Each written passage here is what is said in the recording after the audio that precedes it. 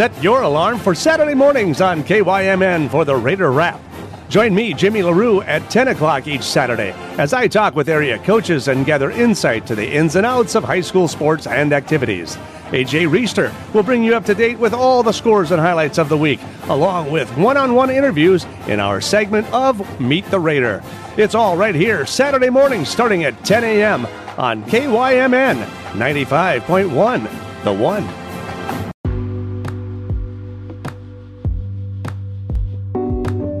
.1, The One, revolutionizes radio with a playlist that lasts for days, not minutes.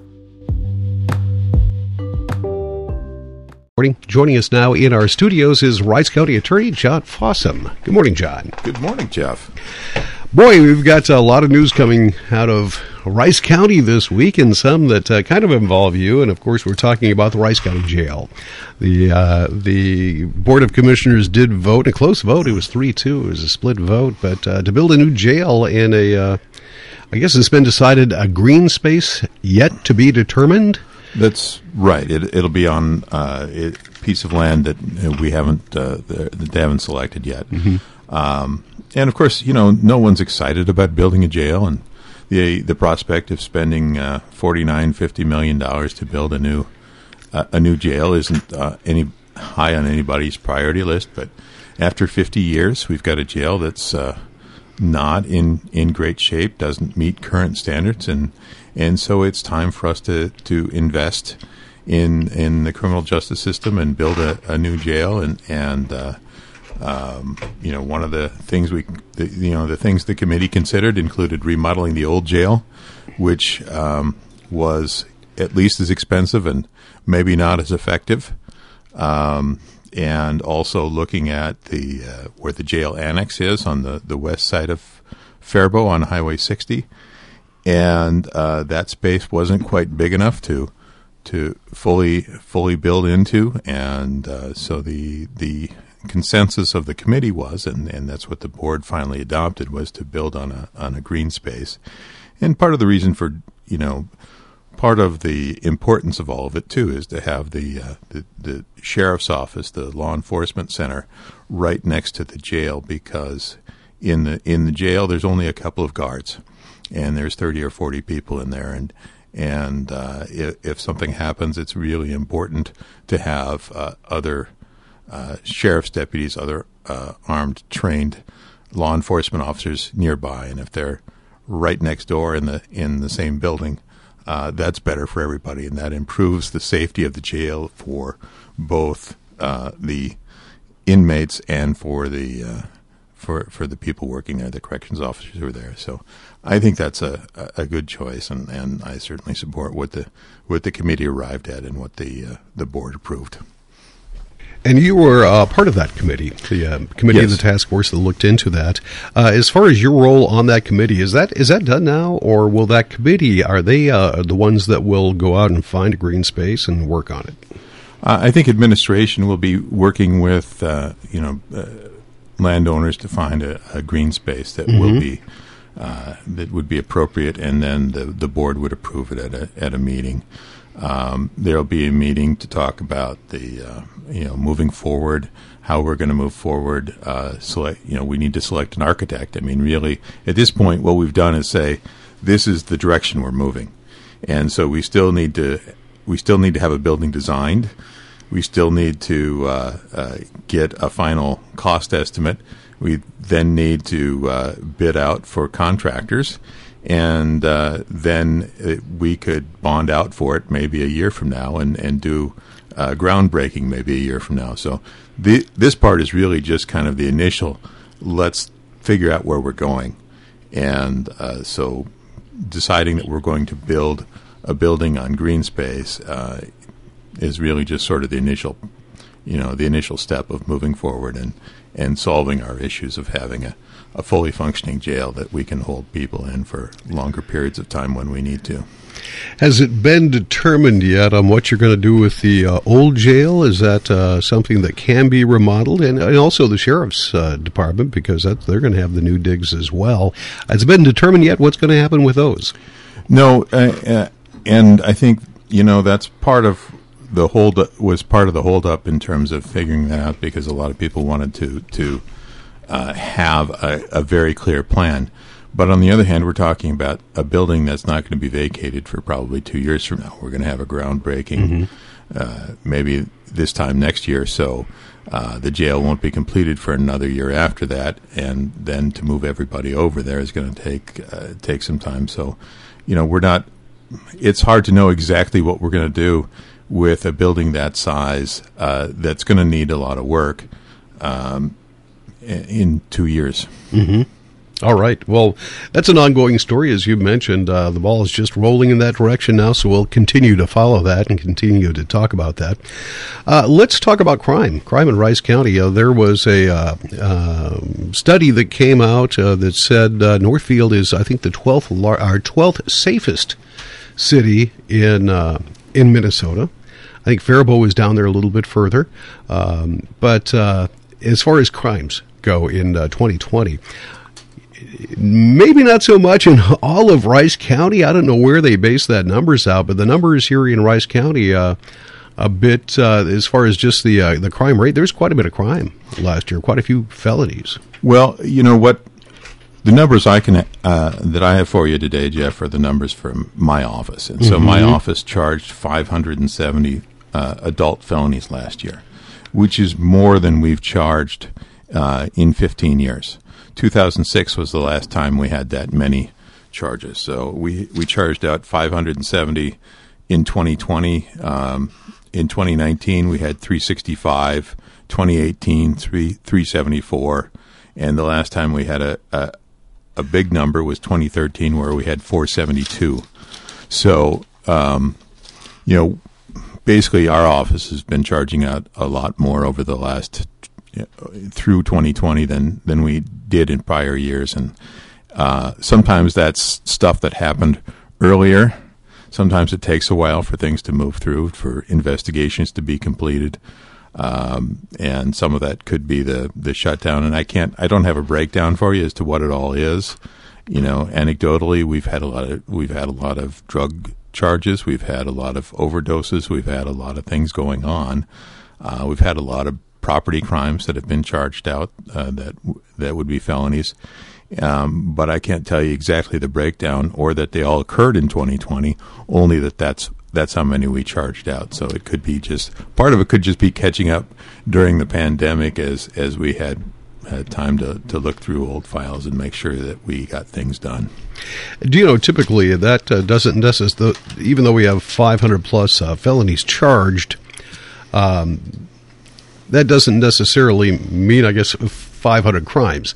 You could have one person do one thing and have that act result in maybe 3 or 4 felony charges. Is that correct? Do you see that? These would be 570 cases, but if there's 4 people involved and it's one crime, that would be 4 different cases from our perspective. So, one felony theft that 5 people are involved in would be 5 cases. So it's but if there's 4 charges against one person, our system would count that as one case. As one case. Okay. All right. You mentioned the drugs, and you've had some issues with drugs. There was one in particular, a very good story coming out of drug court. You had a recent graduate make a big step. Yeah, one of our graduates actually graduated a couple of years ago when Judge Neville was still our drug court judge. Has so turned her life around that she just graduated from college. She got her associate's degree from college this weekend. So it's just a tremendous victory for that young woman, and what a great uplifting story. And if instead of treatment court she'd been in prison for 5 years,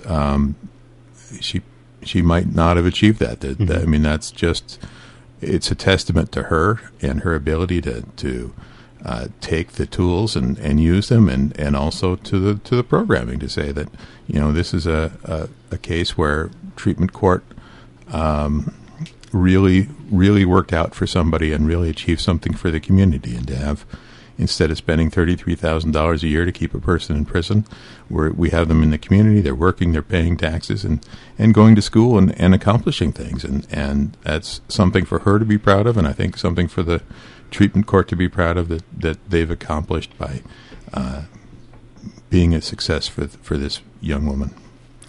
All right, good story. I like that. One more thing I want to talk to you about, and that is reopening. We have talked about that the last few months, well, really for the past year plus. But it looks like, have you actually had a court case yet, or is that coming up? And are they on the schedule yet? We had jury trials calendared last week and this week, and none of them actually went to trial. They got resolved, or I think one of them got continued, but we made progress on some of those cases anyway. And according to the court administrator, we have 230 cases yet to calendar for jury trial, and 24 that are currently calendared for jury trial, which gets us through the month and I think into June.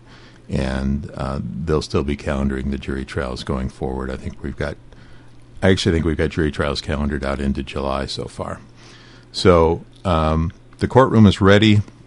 The lawyers are ready. The courts are ready. Everybody wants to get back to work to processing these cases. But, as I've told you before, the vast majority of our cases resolve without a jury trial.